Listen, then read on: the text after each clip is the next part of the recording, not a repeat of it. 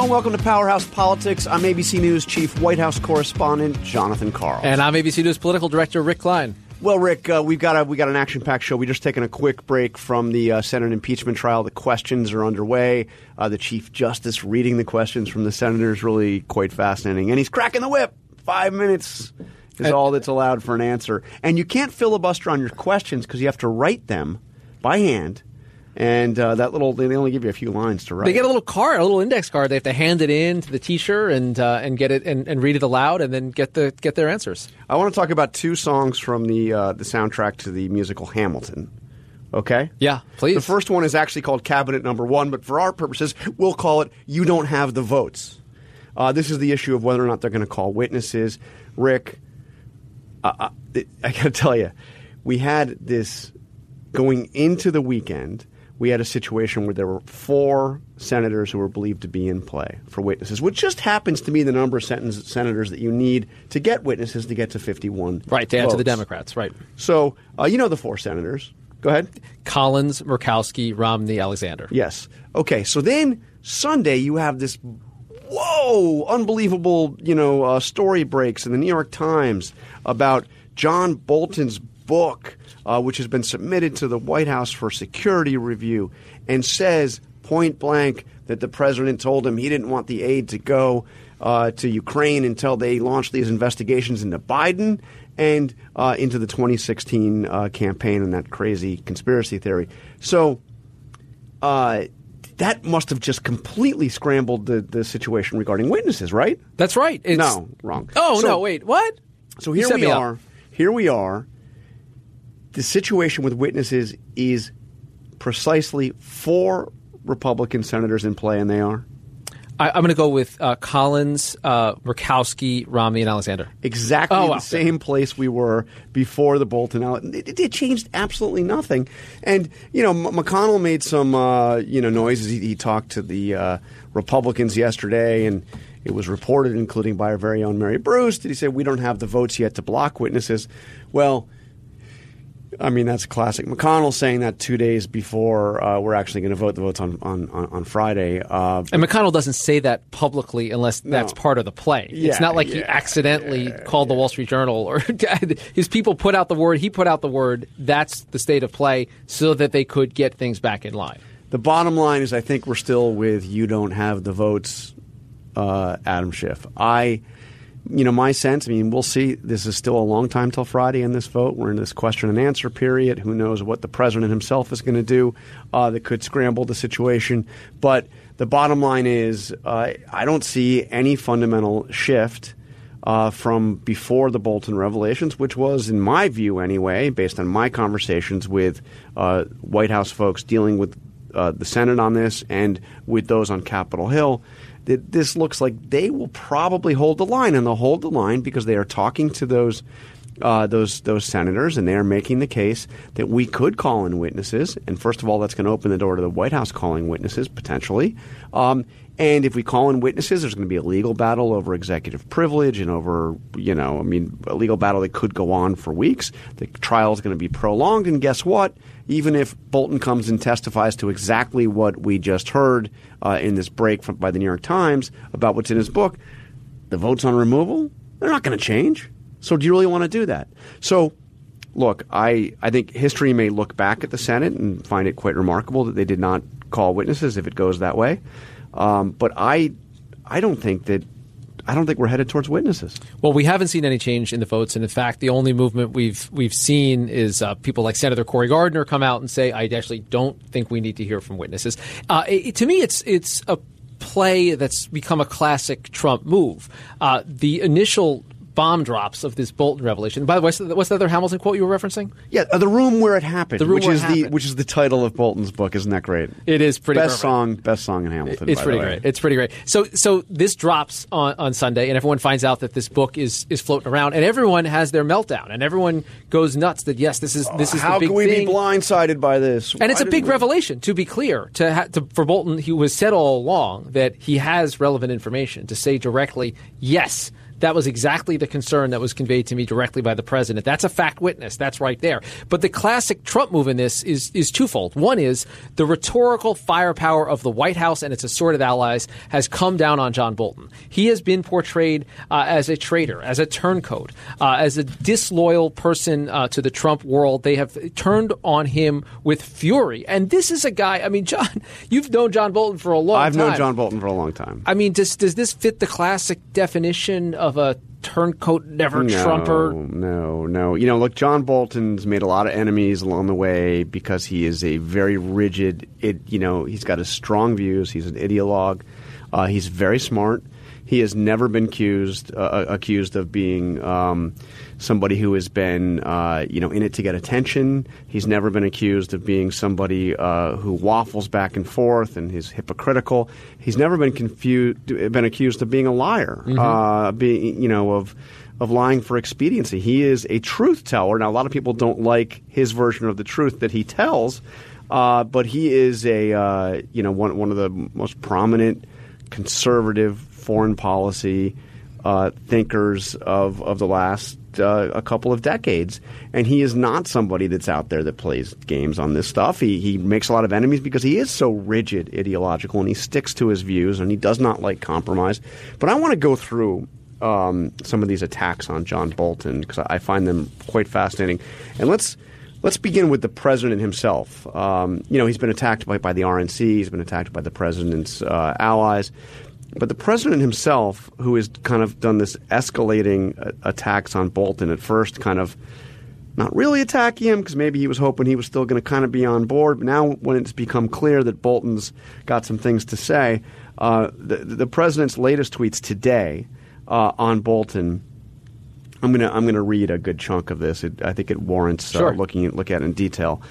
For a guy who couldn't get approved for the ambassador to the UN years ago, couldn't get approved for anything since, begged me for a non-Senate approved job, which I gave him, despite many saying, "Don't do it, sir," takes the job, mistakenly says Libyan model on TV, and many more mistakes of judgment, gets fired, frankly, because if I listened to him, we would be in World War VI, and now goes out immediately and writes a nasty and untrue book, all classified national security. Who could do this? And I'd like to just do a little bit of a textual analysis of this tweet. Let's start at the very end. First of all, I think it's interesting. He says it's all untrue.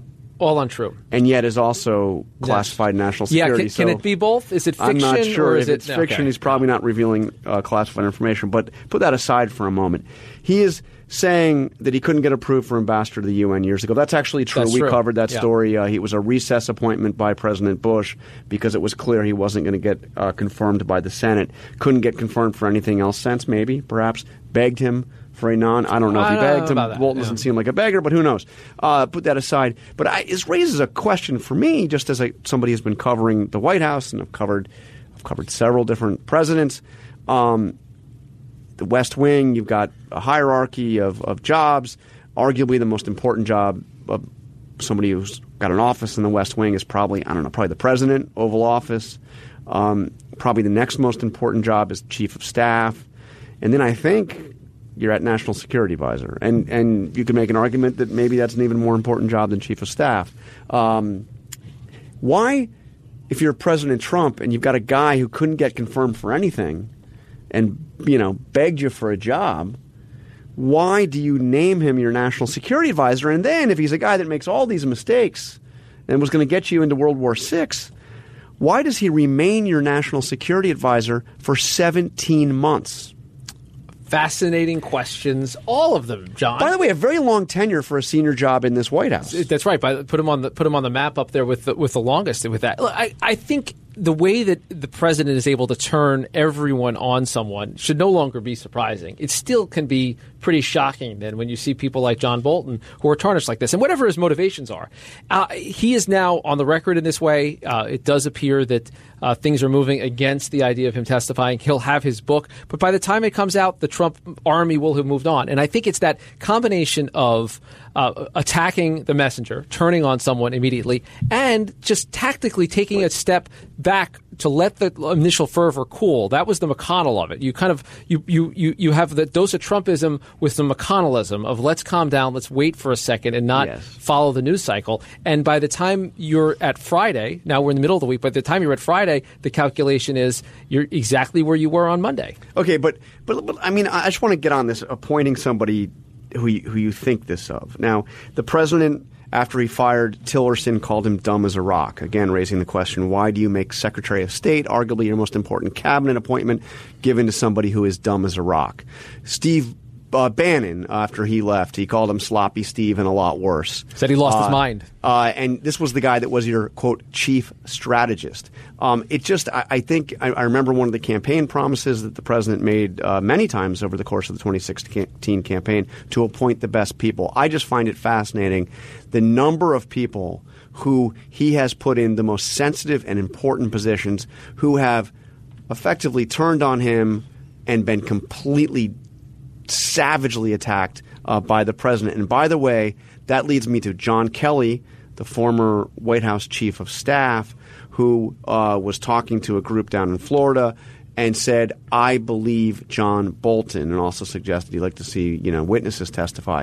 I believe John Bolton. Now, that's an extraordinary statement. Again, just to bring you a little bit inside to the operations there, I know for a fact John Kelly was not a big fan of John Bolton's. In fact, many people, Trump's actually right about this. I mean, the guy rubbed a lot of people the wrong way, again, mostly because he is rigid and fights for it, knows what he believes and fights for it.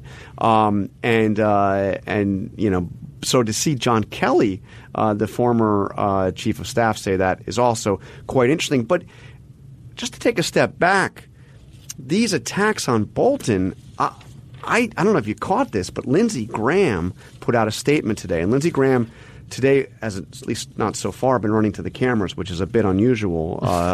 But he did put out a written statement. So this is like something that is put out strategically, making the case against witnesses, saying if there are going to be witnesses, we damn well better hear from the Bidens. That's all on message regarding the White House. But then he adds this at the end of his statement.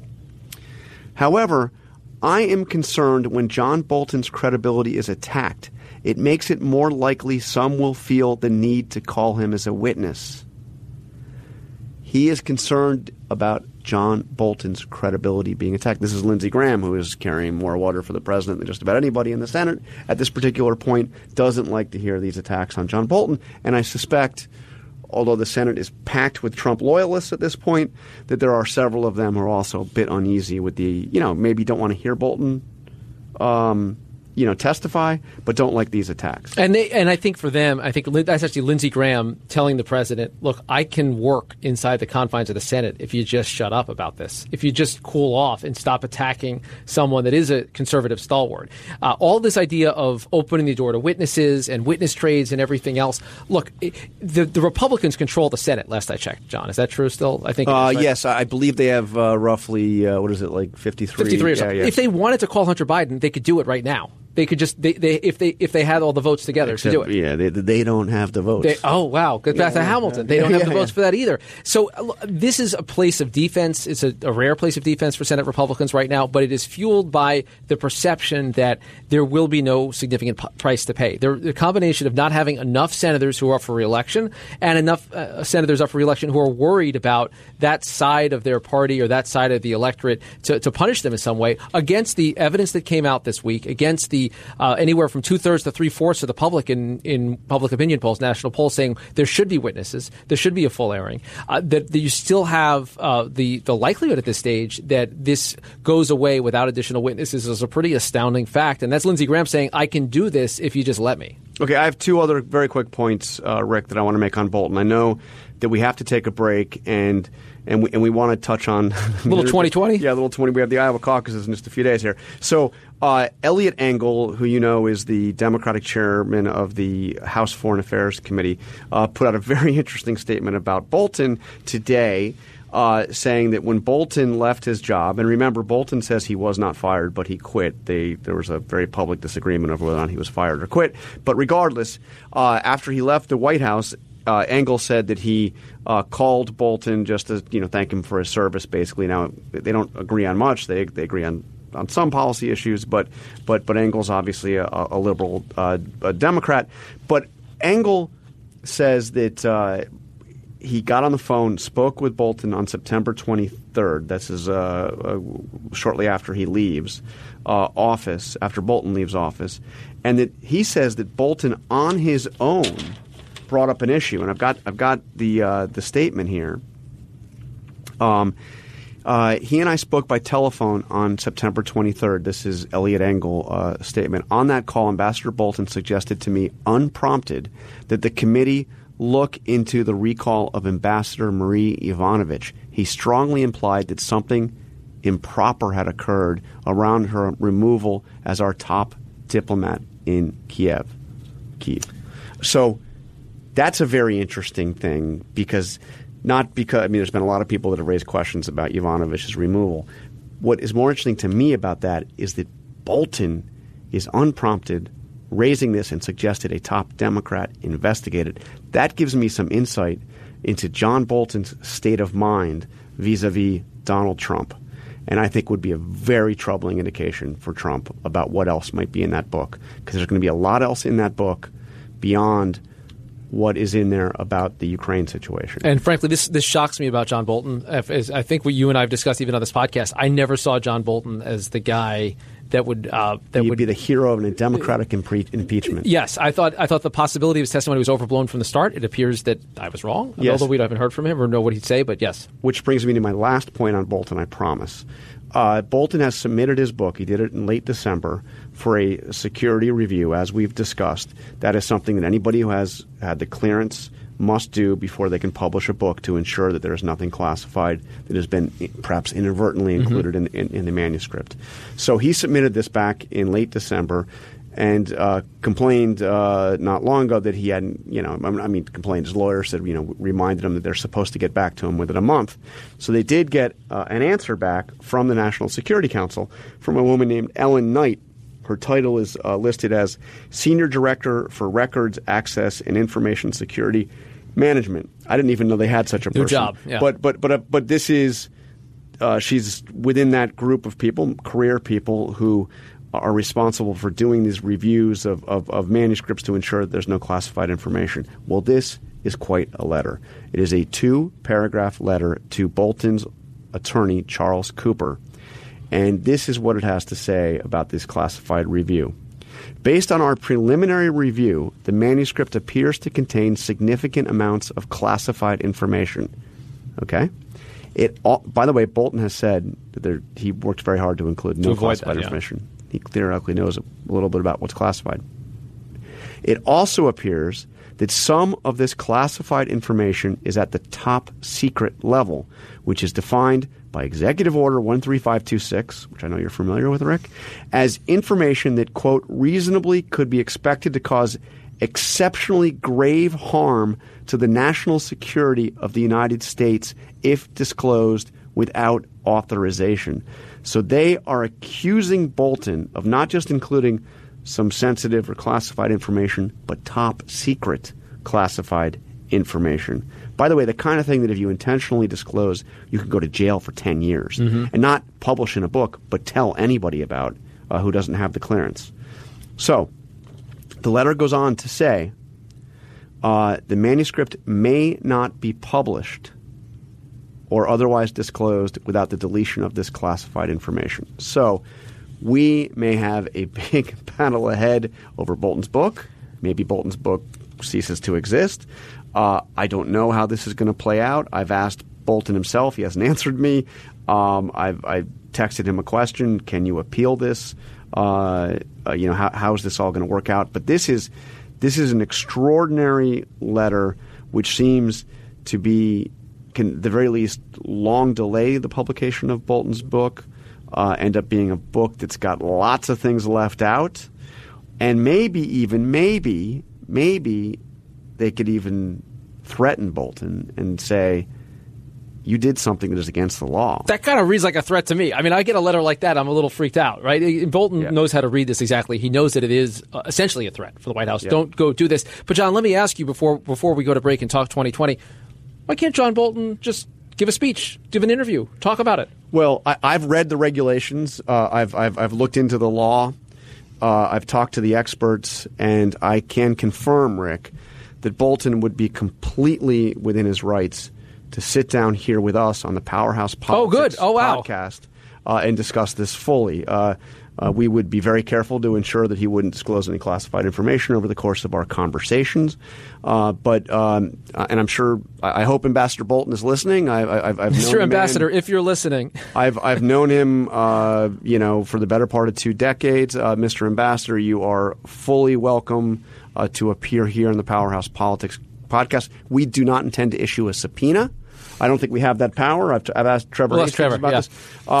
But we absolutely would love to have Ambassador Bolton on this podcast. And my reading of the law, my study of the law, my conversations with experts tells me that Ambassador Bolton would be allowed to appear on this podcast. That's the final word.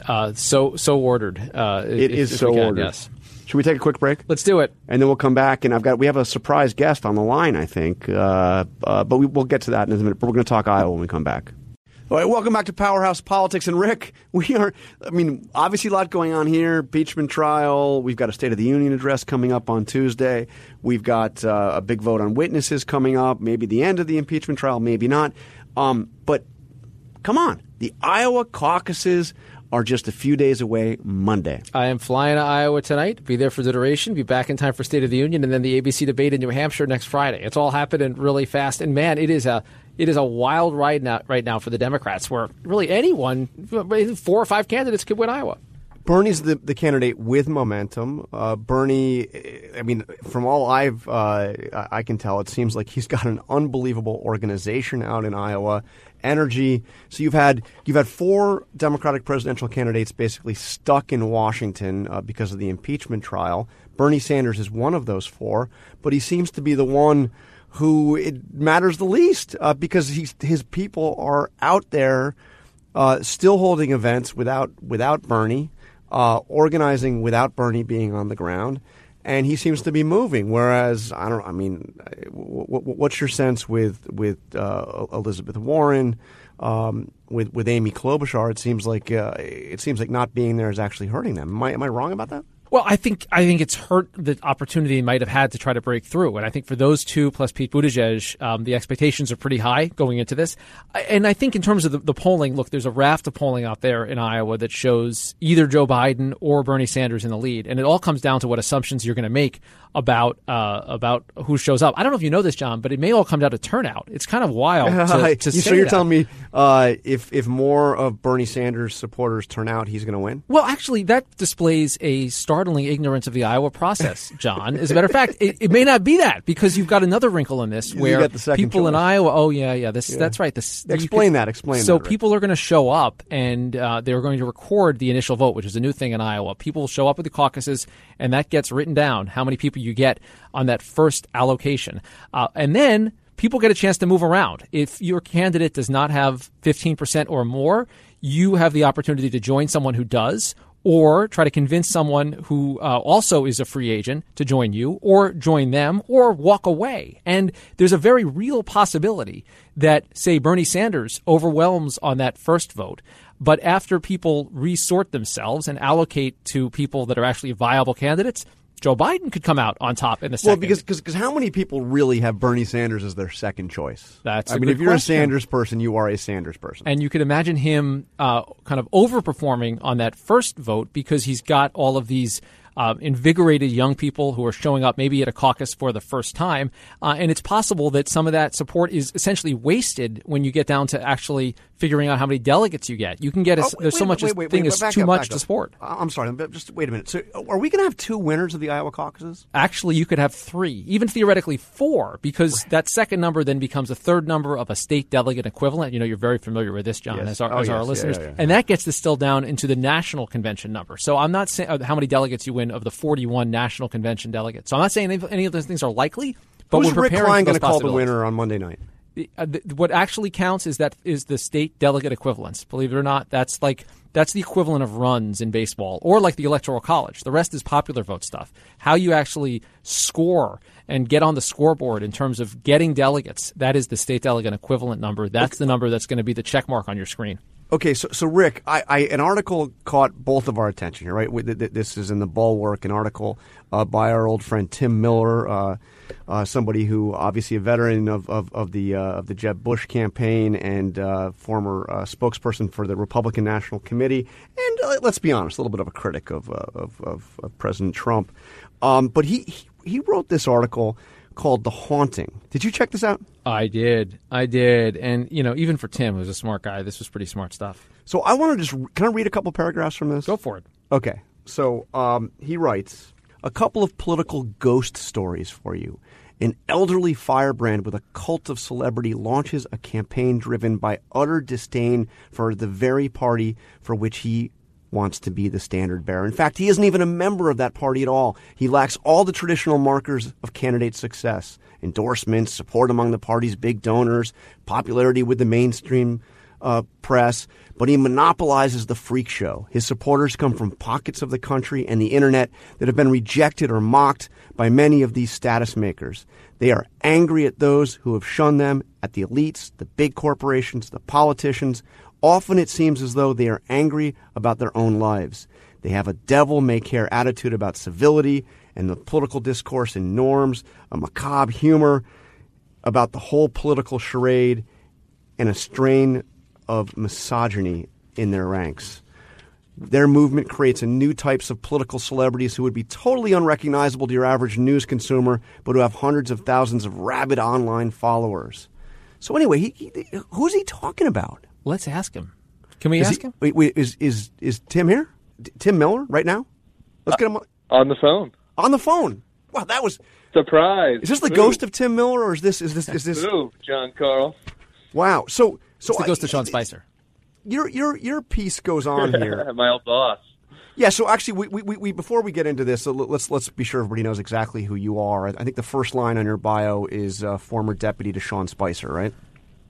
Oh yes, absolutely. It's something that I bring up in every new job interview. I bring up. Taught you everything you know. I was a loyal deputy for a year and a half.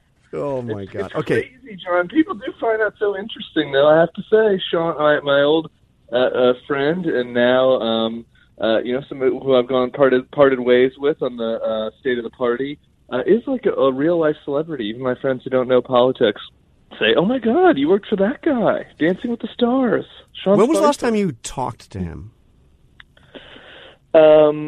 Let's see. Sean called me when he was still White House press secretary to let me know that he thought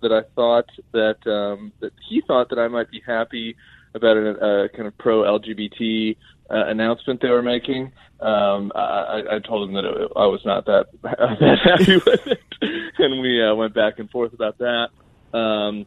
He teasingly called me a hater. I think I teasingly made fun of his tie.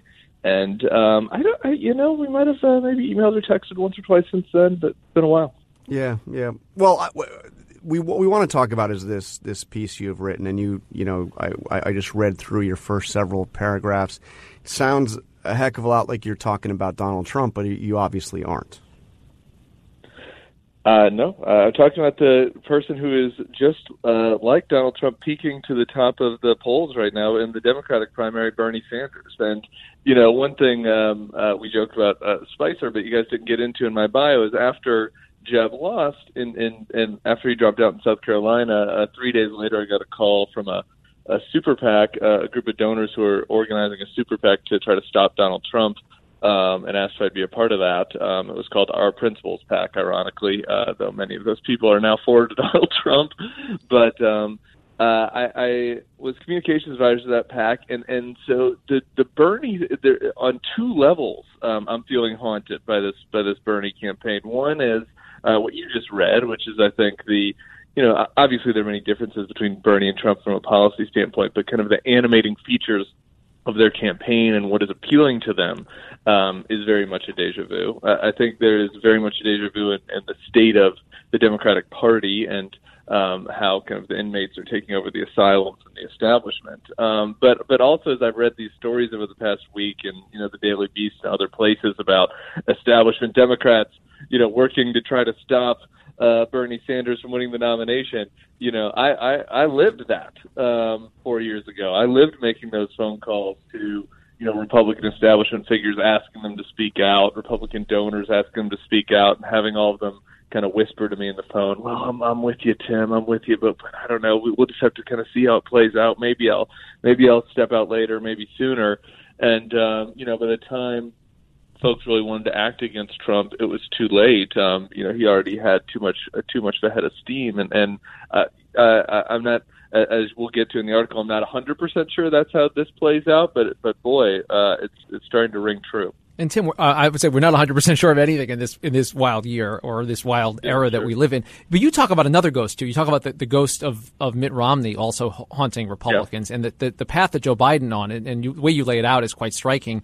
The idea of a kind of establishment favorite from a previous cycle or a previous era even, giving it one more shot, and the strong pole position that Romney found himself in is very similar to what Biden finds himself in. But there's so many of those opponents out there. And one through line, one takeaway I had from your take on this that I think is critical is that a lot of what is perceived now as fate around the Romney nomination or the Trump nomination actually had to do with the choices that the opponents made at that time. And that's where this is an interesting time, because for all of the fights that were broken out at debates and all of the sniping among campaign ads, there hasn't been a single negative campaign ad run Democrat on Democrat in this cycle. Everyone seems to think that they have some kind of path that doesn't involve that. And the gloves, to a remarkable extent, have stayed on, Tim. It's those kind of choices that people make that could lead to a nomination.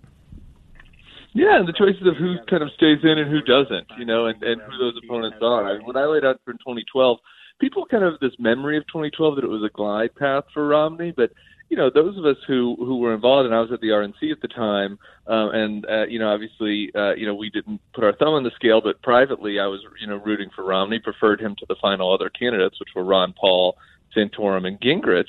And there were some nail-biting times for those of us that wanted Romney to win that. Santorum won some states in the Midwest. Newt's polling, skyrocketed much later in the process than we are right now in the Democratic campaign. And Romney ended up easing it out. He had, if you add up all the votes from all the primaries, about 50%, whereas Newt, Santorum, and Ron Paul had 45%. So, kind of what I posit in this article is, imagine the kind of characters had reversed, right? Imagine that Chris Christie had gotten in, which he was flirting with, and maybe the last three candidates, instead of being Gingrich and Santorum and Romney, were Christie, Romney, and Gingrich. Or the guy I worked for at the beginning of that primary, John Huntsman, let's say we had gotten a bigger boost in New Hampshire and stayed in longer, taking from Romney. These sort of circumstances matter, and I think people forget that, kind of the Donald Trump moment with the populist takeover of the party that happened in 2016 was very close to happening in 2012. And maybe had Trump gotten in, I think he very well could have beaten Romney in 2012. And so, when you look at this primary, the question is, can Biden go follow that Romney path with the help of maybe Elizabeth Warren staying around a little bit longer than she should, or, let's say she gets momentum and Bernie staying around a little longer than he should, or does Biden kind of fall victim to, what the sort of established Republicans saw in 2016, which was a lot of infighting and jockeying while the populist insurgent, Trump, and in this case Bernie, run away with the nomination. And so I think that's where the decisions that Amy Klobuchar makes, that Mike Bloomberg make, actually are going to be maybe more important than people realize. And I think, again, to keep your analogy going here, which it has its limitations, all the caveats around that, sure. But the fact that we are now sitting here in the impeachment trial of Donald Trump as opposed to finishing the second term of Mitt Romney, that may offer a lesson to Democrats as well. And I think you get at this point that this insurgency, this populist movement in the Democratic Party, demographically, it's only a matter of time before it takes over. Yeah. And it may be that we're talking about a party that has changed forever. Maybe Biden is the last of his type of Democrat, and maybe he wins the presidency. But the Democrats are moving in this direction, and the support that Bernie Sanders has among young people might be something that Democrats have to embrace or perish as a party. I mean, certainly. I think what I wrote in the piece is that the question is whether the kind of Bernie wing of the party takes over by May, or whether it happens in a later cycle. But it's happening. It's happened, and this is kind of what we lived through, right? Another thing I worked on when I was at the RNC was the ill-fated autopsy, right? And we as establishment figures were trying to figure out how do we, kind of tame this bear, and how do we throw them enough red meat while kind of maintaining the, principles and responsibilities that we feel like, we should as public servants, leaders of the party, whatever role you were in at that time, whether you're John Boehner or me over at the RNC. And it didn't happen, right? We didn't, the populace, the base, were A, insatiable, and B, frankly, I think, felt like they were being looked down upon, like they weren't being represented. Sound familiar? So this is the same thing that the Democrats are going to have to go through. And so, the question to the establishment Democrats is, can you co-opt it in a more effective way than we did as the Republican establishment? Can you partner with them in a more effective way than we did? Or, are we just kind of on this inexorable track to where the populists take over both parties and kind of we see where the chips fall for people in the center on both sides? So Tim, one last question before you go. Back in 2016, when you were trying to mobilize mainstream Republicans to stop Donald Trump, the case that you were making was that Donald Trump would be toast in the general election. Yeah. There was no way that he could beat Hillary Clinton. You were obviously I was wrong about that. And a lot of people were wrong about that. That's what is being said about Bernie Sanders, obviously now. Are the people saying that about Bernie Sanders wrong? Do you think Sanders, if he wins this primary, it would be poised to beat Donald Trump? Yeah, look, I think we can all use some more humility in our projections. Myself, number 1, 2, and 3, I think take all the medal stands on that list, and so I've tried to be more humble in my projections. But I don't think, that means that you can't learn anything or that you can't, make decisions based on probability, right? And I think that, what Donald Trump did was kind of mobilize these big swaths of, the sort of disaffected Perot voters who had kind of drifted back to the Democratic Party but were unhappy. And this was a vulnerable swath of the electorate. And what we assumed was that was going to be kind of over, corrected by how many people he loses in the suburbs. And it turned out he didn't actually lose that many people like me, Republicans in the suburbs. He lost a lot of them then in 2018. And so the question is, does Bernie benefit from that same, polarization? I'm not sure that he does. The suburban vote is actually more important to the Democratic Party right now than it was to the Republican Party in 2016. Can Bernie win some of those Obama-Trump voters back? Surely he can. Does Bernie have a path to the presidency? Absolutely. I mean, all he has to do is take back those 3 Midwestern states, Wisconsin, Michigan, and Pennsylvania. Here's the problem, though, if you're a Democrat, from my perspective. Can he win? Yes. But if you look at Joe Biden, man, you have a lot of outs. There are a lot of places he can win. He can bring back those 3 states. He can maybe win Florida. He can maybe win North Carolina. Bernie is vulnerable on the other side. Virginia, where you guys live, or where John lives, was a red state not that long ago. A lot of the people that left the party or who voted for Democrats and who voted for Abby Sandberger, who voted for Hillary Clinton, are Republicans like me who left because of the change of the party. Might Bernie Sanders move some of those people back into the Republican camp? That's not crazy. So Bernie might win that Midwest inside straight, but then drop another state because of, just how unusual of a candidacy he is. So anyway, short answer, yes, he can win. But was John Chait right in his article yesterday? Is it a risk because of all of the other areas where he might drop off in the suburbs? Absolutely, it's a much bigger risk than some of the other candidates. All right, Tim Miller, it's good to catch up with you, man. Man, it's so good to hear from you guys. I really appreciate the call. I was happy I was able to scare John, and thank you guys for reading the Bulwark. Yeah. We're having a lot of fun over there. All right. Thank you very much. Appreciate it. Tim Miller, take care. Thank you, sir. See you guys. All right, Rick. Well, we're gonna I think know a heck of a lot about the direction of this race after Monday. Yeah, and Monday is a critical day for this piece of the argument inside the Democratic Party. The idea of is this Bernie thing for real, and does he actually win the Iowa caucuses as he came so close last time? That is a much different scenario than a Biden victory. We could also have a couple of candidates who are essentially all but out if they don't end up placing very well. You know, look, people have made a lot of how crowded this field is. And once you start voting, it's just very hard as a matter of fact and as a matter of press attention to continue if you're not winning. And there's something about that voting that makes things different. And things are going to look a lot different on that very next day after Iowa when these caucuses finally sort themselves out.